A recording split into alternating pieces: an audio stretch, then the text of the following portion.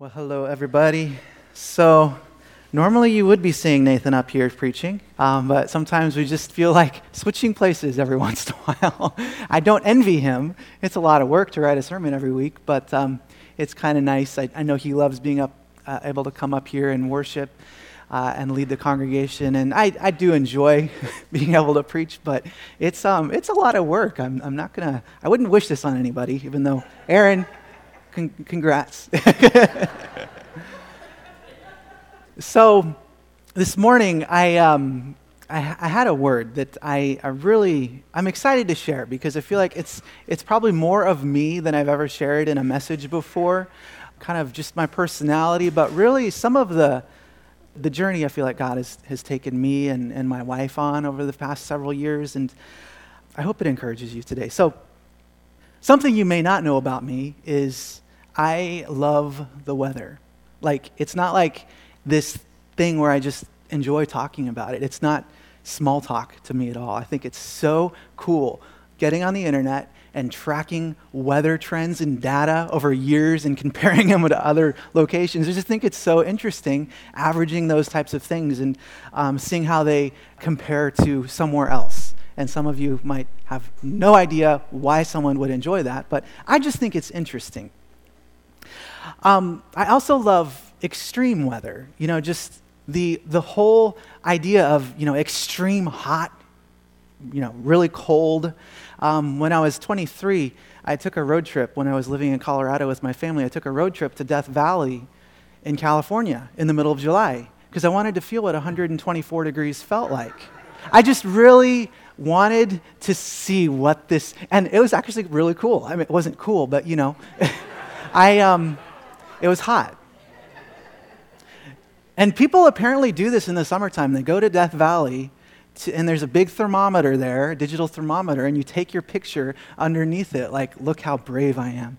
I don't know. Some of you might think that's just stupid, but Haley's not in here, is she? No. My daughter has this really funny thing that she started about a month ago where every time you say the word stupid, she says, "Don't say stupid." It's really cool because we worked with her for a while to not say that word, and now every time, like, it'll just slip. And we'll be like in the other side of the house and talking, and then you'll hear, hey, there's no way she can hear what we're saying, but she'll hear that word and say, "Don't say stupid." Anyways, but she's not here. Thank you, Carolyn. When I was in seminary, I lived in Oklahoma, and the storms there are no joke. The springtime storms, they come through, and man, it's quite a sight when you see those storms build on the horizon, and you think, that is coming right towards me. You either think I'm going to run away, or it's just the hail, the lightning, the rain, the tornadoes, they do happen. I lived there for 3 years, and I never saw one tornado. People think if you go to Oklahoma, you will eventually be sucked up by a tornado. It does not happen that way. At least it didn't for me. I went looking. I would, most people when they hear the tornado sirens, they go to their basement. I would get in my car, and I'd try to get a view. I never had much luck, though. A few weeks ago, we had some storms blow through Saratoga, and it was really cool. They just, forecasted to have severe storms. There was no, threat of tornadoes, supposedly, but I'm like in my house doing the dishes or something. It started to get really dark. And I look outside, and a wall cloud was starting to form just, a mile or so away. For those of you who don't know, a wall cloud is basically this really intense area of circulation, starts to lower down, and it's really the beginning of a tornado. And I shot this video that I wanted to show you. This is home footage shot by me, and no 3-year-old was harmed in this video, despite what you may hear. See it circulating right there? See what happens is it circulates lower and lower to the ground. You can hear Haley in the background. No. Let's go see it. This is awesome. It's like you start to see a funnel cloud starting to form right there, but it kind of dissolves right before it can do anything. Super cool, huh? For most people, right? about a week or so after this, a tornado actually did touch down in Saratoga, and some of you saw that all over the news. Most people would think that's not cool. Why would you want a tornado to touch down in your town? But I was excited. When I was preparing for the message, I went over to the area where the path was over off of Route 29.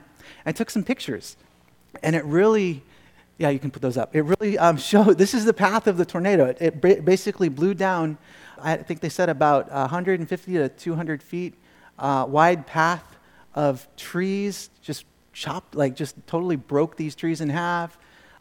It's nothing like you might see in Saratoga or in Oklahoma, the extent that you might see in a big tornado. I think they said this was an EF1, but there's no structures damaged, just a path of trees that you see that are kind of fallen down and knocked over. But you still see this thing had quite a punch. And this week, also in the United States, we were spared from a impact from a major hurricane, Hurricane Dorian. And it totally devastated the Bahamas, the islands of the Bahamas. Reports say as many as 43 people were killed, and 13,000 structures, homes were just completely destroyed. If you've seen pictures, it's catastrophic. Just complete devastation. It looks like an atomic bomb, pretty much just exploded on some of those islands. So do be praying for the Bahamas. There's a lot of work. I mean, the storm is still tracking as we speak out to sea, but be praying for the Bahamas. They've got a lot of work to do in the recovery of lives and finding people who are missing and rebuilding. It's quite a thing that they're facing.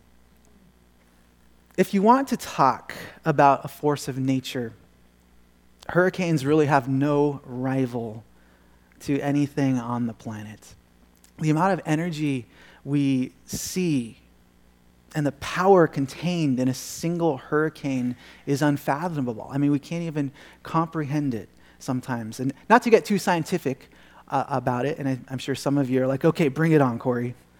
But meteorologists say you can look at the energy output of a hurricane in two different ways. The total amount released from the condensation of water in the clouds, the droplets as they fall down as rain, and the amount of energy generated from the strong winds. For example, in the first instance, an average hurricane will drop 0.6 of an inch of rain over a circumference of 400 miles, which when you think about that much rain over that much area, that is a lot. And when you convert that amount of water into a volume and then do some calculations, which I did not do, you find that the amount of energy released was equivalent to 6 times 10 to the 14th watts of power, which is enough power to generate electricity for the world 200 times over. You can do a similar calculation for the wind energy produced in a hurricane, and you discover the amount of wind from a hurricane is equivalent to about half the worldwide electrical generating capacity, which is still quite a lot when you think about one single storm. It's very insane, the amount of energy these produce. So you thought you were coming to church today, but it's science class, actually. So I hope you guys are taking notes. I seriously don't know what it is, though, but storms are just fascinating to me. I can't get enough. Like, I'll have the weather. We don't have the Weather Channel right now, which is a bummer. I will just have the Weather Channel on all day. I will just Ashley knows. I just really enjoy springtime when all the storms are going through the Midwest and you get to see all these reports and storm chasers getting these awesome pictures of things happening out there. And it's cool because there's so much uncertainty about it, but there's so much just like genuine awe of what nature can produce. So we're going through a 2-year Bible reading plan called Mission 119. We're doing it as a church. And each week, we take a passage from the week's reading and use it as the text for the sermon for that week. And there's some information about that in the bulletin if you would like to jump in and read along with us as we go. And this week was a challenge because we're in the Psalms, and I love the Psalms. I think there's so much encouragement in the rawness and the realness of what we see in the Psalms, what we see the writers convey and experience in their relationships and walks with God. As I was praying about what to share with you all this morning, I felt God really impressed on me some things from Psalm 29. For those of you who haven't read it, it's a really cool and interesting passage of Scripture. I think the imagery of God and his power and supremacy helps us understand something about God that we often don't know how to really bring down to a human level. Biblical commentaries refer to this psalm, Psalm 29, as the storm psalm. Surprise, you knew there had to be a tie-in. There it is. In thinking about storms and studying for this passage this week, I began to see something about the way the Bible uses this imagery to describe God. Storms are unpredictable. We saw that this week with Dorian. Forecasters thought it was going to go one way. Donald Trump seemed to think it was going to go another way. It didn't. In either case, it did whatever it wanted. They're uncontrollable. And also, you can't drop a nuclear bomb on one and try to get it to do what you want, unfortunately. As much as we would like to be able to control these acts of nature, it's really not possible. And they're just plain powerful. As I read this psalm, I want you to think about this in sort of an allegorical sense. Some of the nouns and kind of the geography that you hear described might not make total sense, but there's something I really want us to take away from this today. David writes, starting in verse 1, "Ascribe to the Lord, O heavenly beings. Ascribe to the Lord glory and strength. Ascribe to the Lord the glory due his name. Worship the Lord in the splendor of holiness. The voice of the Lord is over the waters. The God of glory thunders. The Lord over many waters. The voice of the Lord is powerful. The voice of the Lord is full of majesty. The voice of the Lord breaks the cedars. The Lord breaks the cedars of Lebanon. He makes Lebanon to skip like a calf, and Sirion like a young wild ox." Sirion is the highest mountain in Lebanon. The voice of the Lord flashes forth flames of fire. The voice of the Lord shakes the wilderness. The Lord shakes the wilderness of Kadesh. The voice of the Lord makes the deer give birth and strips the forest bare. And in the temple all cry, "Glory." The Lord sits enthroned over the flood. The Lord sits enthroned as king forever. May the Lord give strength to his people, and may the Lord bless his people with peace. David wrote this psalm to celebrate the greatness and power of God. In verses 1 and 2, he starts off saying, "Ascribe, give glory to the Lord, worship the Lord in the splendor of his holiness." And then verses 3 through 9, he describes the power of God as exemplified in a storm. We see a progression of that storm as it moves from the Mediterranean and goes ashore to Lebanon, and eventually arriving in Israel. As the storm moves, we see the power, the voice of God and the power of God destroy whatever is in its path. It breaks the trees of Lebanon and shakes the ground of the tallest mountain. His voice flashes of fire, shakes the wilderness, and strips the forest bare. The chapter concludes by acknowledging God as king. He is enthroned over the flood, and he will reign as king, giving strength and peace to his people. It's ominous, but it's also a beautiful imagery of God's power and supremacy in creation. The famous preacher Charles Spurgeon said in a commentary of the Psalms, he said about Psalm 29, just as the 8th Psalm is to be read by moonlight, when the stars are bright, and the 19th Psalm needs the rays of the rising sun to bring out its beauty, so 29 can be rehearsed beneath the black wing of tempest, by the glare of the lightning, or amid the dubious task which heralds the war of elements. The verses march to the tune of thunderbolts. God is everywhere, conspicuous, and all over the earth is hushed by the majesty of his presence. When we study the Bible, there is often a historical context that helps us in understanding what the writer is trying to say. And in this passage, many biblical scholars believe David is actually addressing this idolatry that existed in their neighbors to the north, the Canaanites. The god of the Canaanites was Baal, and he was known as the god of the storms. The Canaanites worshipped nature. And so what David is doing here is he is saying, Canaan, your puny god, is nothing. Israel's God is the real God of the storms. In fact, our God is so big, he's enthroned over the storms. It says in verse 10 of this passage that the Lord sits enthroned over the flood, and the Lord sits enthroned as king forever. This image of God being over the storm is powerful. The word flood here appears only one other time in the Bible, and it's in Genesis, in the account of the great flood that covered the whole earth.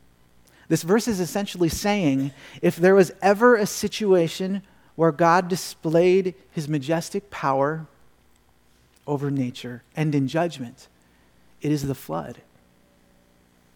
It's a clear and unequivocal message that God is king.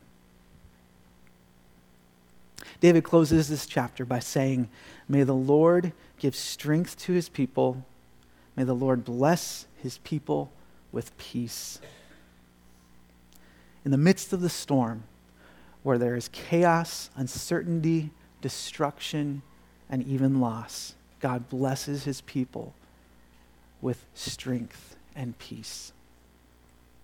19th century German theologian Franz Delitzsch says the closing word here of peace is like a rainbow arch over this chapter. And rainbows are reminders of God's promises.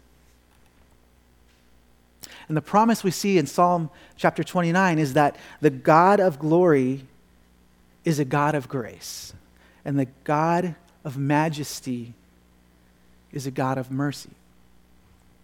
The God of power is also a God of peace. This idea of peace is something I want to spend some time talking about. When we hear this word, it immediately takes us to a place of serenity. Just no worries, free of stress and anxiety. And for the warthog and meerkat, Hakuna Matata, right? This word used for peace is shalom in Hebrew. And in this context, it essentially means wellness of life, quietness, rest, and a place of safe refuge.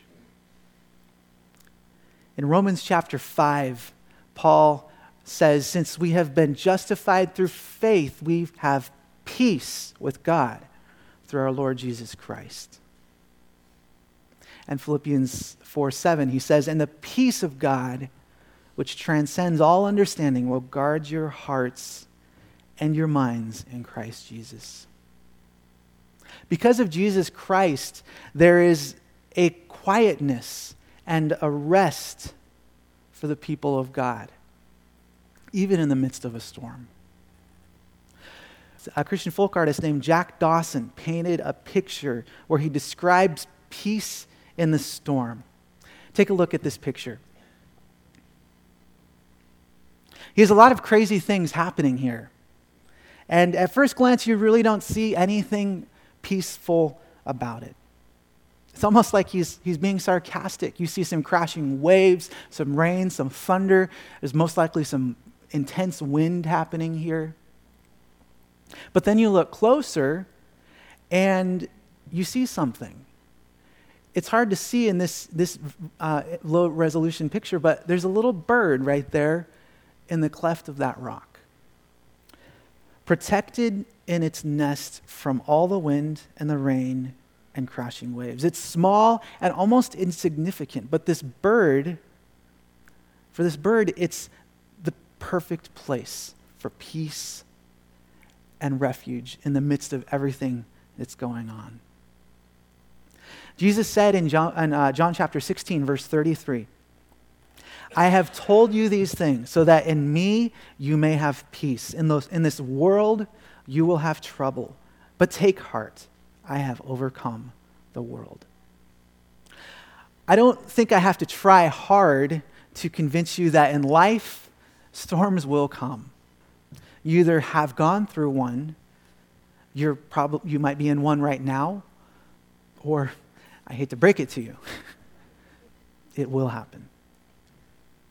And if you say, I don't believe it's God's will for us to go through storms. I believe that if we pray, if we have enough faith, God will take care of us. I believe he desires good things for us and plans to prosper us and not to harm us.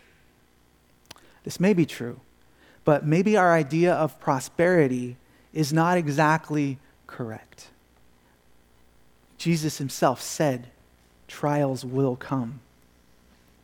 I think many times our theology can be based on an incorrect view of God, where we think only good things are from him and all the bad things are obviously from somewhere else.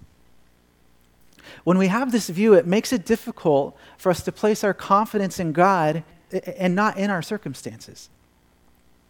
Prosperity is not the absence of trials and difficulties. It's not when God answers every single one of our prayers and we get everything we want. It's not this false name it, claim it kind of idea that's really made it difficult for people to engage with God and trust that he is taking care of us, even though things don't turn out the way that we hope and pray they would. When it comes to defining our life in the eyes of Christ, prosperity is not about being debt-free. It's not about having $1 million in the bank or being the healthiest person on the planet, never getting sick or getting cancer. It's not having the most friends, the greatest marriage, or the perfect family. It's not any materialistic fill in the blank. I guarantee if you have at least 2 or 3 of those things, the other things are probably going to prove you that you don't have it all as good as you thought you would like to have it. Storms will come in some area of our life. Don't get me wrong.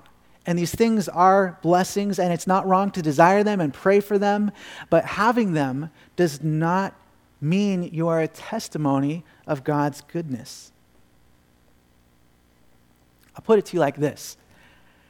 If you had just won a $10 million lottery ticket versus someone who might be in the red with millions of dollars of medical bills and things that have just gone completely haywire in their life on the verge of bankruptcy, is God not good anymore? Is he good in one case but not the other? Did he stop being good simply because life might just be hard at the moment?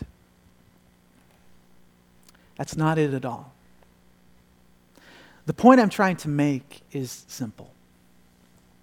When our idea of prosperity is that we are is that we live a stormless and easy, stress-free life.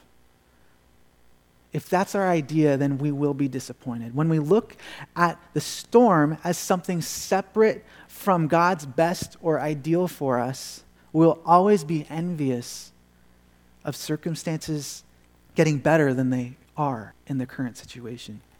We may even feel like we have missed something, or think things like, God is either not around, or I'm just playing out of his will, or something happened. Kind of a side note here. Nowhere in Scripture does it promise that God's will is the easy path. And nowhere does it say if you take this road and do these things, it will be smooth sailing. And you'll have no problems.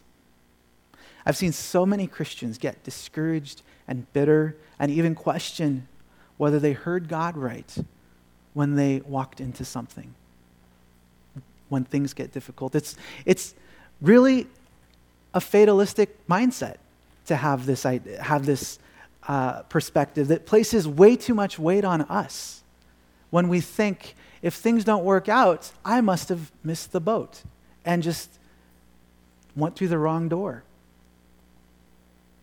If it gets harder than we thought, how often do we think, well, clearly I made the wrong choice. If God was really in this, it would have been way easier. This thinking does not give us the grace and assurance that he will make our path straight when we trust him. And that's what it's really about when we're in these seasons. To not grow weary and frustrated and bitter and just question, what is God doing? Has he left? Did I miss something here? Just as Jesus said in John chapter 16, verses 33, trials, storms will come. They look different for everyone.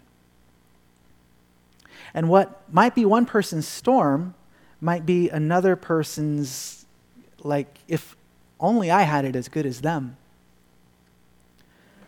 We have to ask ourselves, is this storm really a storm, or is it a grass is greener kind of attitude? Like the grass is greener over there. Is it motivated by envy of someone else's circumstances or situation? So imagine if the bird in the picture I showed you looked across that little canyon area and saw a bird with a bigger nest in a bigger alcove, and it just looked so much drier over there. What if that bird said, man, I wish I was over there and not in this place that I'm in? That's what I'm talking about here.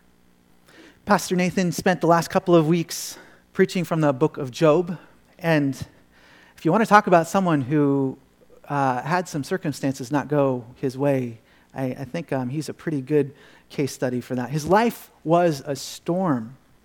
He had every opportunity to throw in the towel and get angry at God. Even his wife said, why are you still trying to maintain your integrity? Just curse God and die. How encouraging is she? The thing is, the blessing he received at the end wasn't a promise. He wasn't holding on to this thought that, okay, once I get through these things, this trial, how life has just become upside down, if I can just make it through to the end, then everything will work out and I'll receive a tremendous blessing at the end and be given 10 times more than what I've lost. That's not the message of Job, and he didn't know how things were going to turn out. The message of Job is, don't lose heart. Don't give up. God is in control. Take your eyes off your circumstances and put your hope in him. Before my wife and I moved out here to Saratoga to join you at New Life, I was working as an associate pastor in Oregon. And the season was actually extremely difficult. I haven't talked a lot about it, but without going into detail, after just 4 months, I was essentially forced out of my role there. Ashley was 5 months pregnant with our daughter Haley. We were locked into our lease on our house. My family was 17 hours away in Colorado, and Ashley's family was on the other coast in Maryland. We had nowhere to go and nothing to do but just hunker down and wait for God to open a door and direct us into whatever was next. After leaving the church I was immediately given a job working as a mental health case manager. Although it was a very difficult job and a struggle, it was also a reminder that God was taking care of us.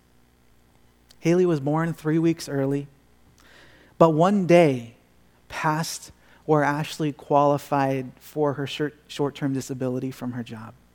And that was a definite answer to prayer. There are a few complications with Haley's delivery that required some additional time in the hospital and some follow-up, and it was quite a scary moment for us. But God was there. He was in it every single moment in that whole situation. 3 weeks after Haley was born, my younger brother Jameson passed away from a seizure that impacted a condition in his heart. He was only 28. So we loaded up our car and drove 17 hours from Redmond, Oregon to Durango, Colorado with our brand new baby girl. During this time, I was actually giving up the idea of working in ministry. I was actually in the process of getting some credentials to teach music in school. And it was sort of just a culmination of just my first two positions in ministry were just very difficult, to put it lightly. I was feeling quite discouraged and broken through a lot of the life experience I had at that point in ministry. As much as it was hard being with my family for my brother's funeral, it actually was a time that God used to encourage me and confirm some things in my own life. After a few hard conversations with some close friends and relatives, I realized God had placed a call on my life. Although I was uncertain what that looked like, I knew I needed to stop running from it. I don't know why we had to go through the things we went through that year, but looking back, God was there through every step of the way.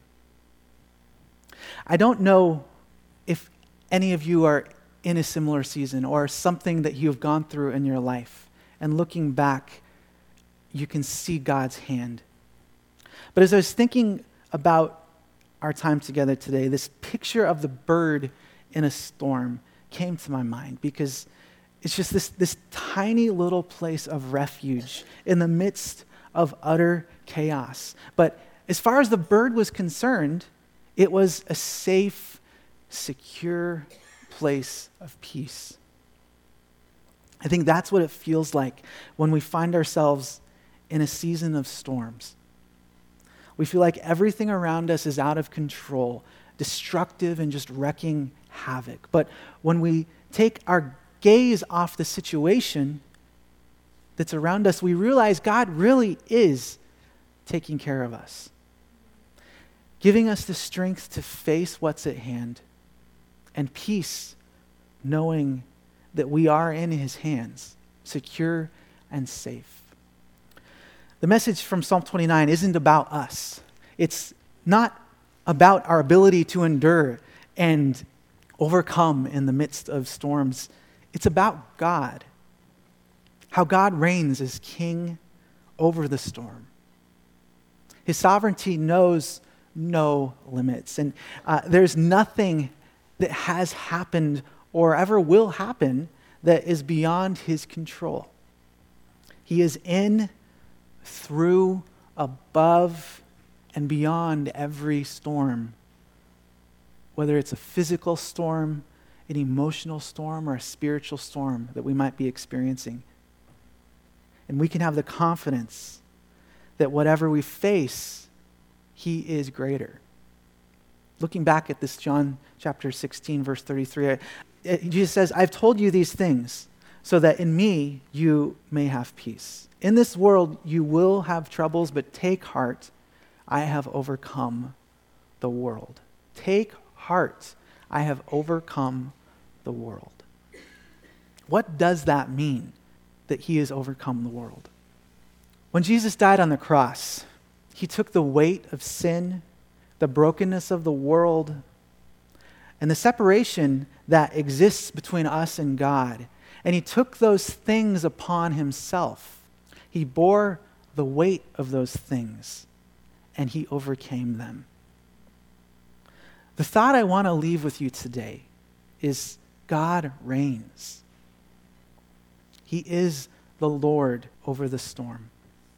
Although the storm may seem unpredictable, the road ahead may be uncertain, although things may be completely out of our control, although the power of the storm seems like it's going to take us out, we can't hold strong.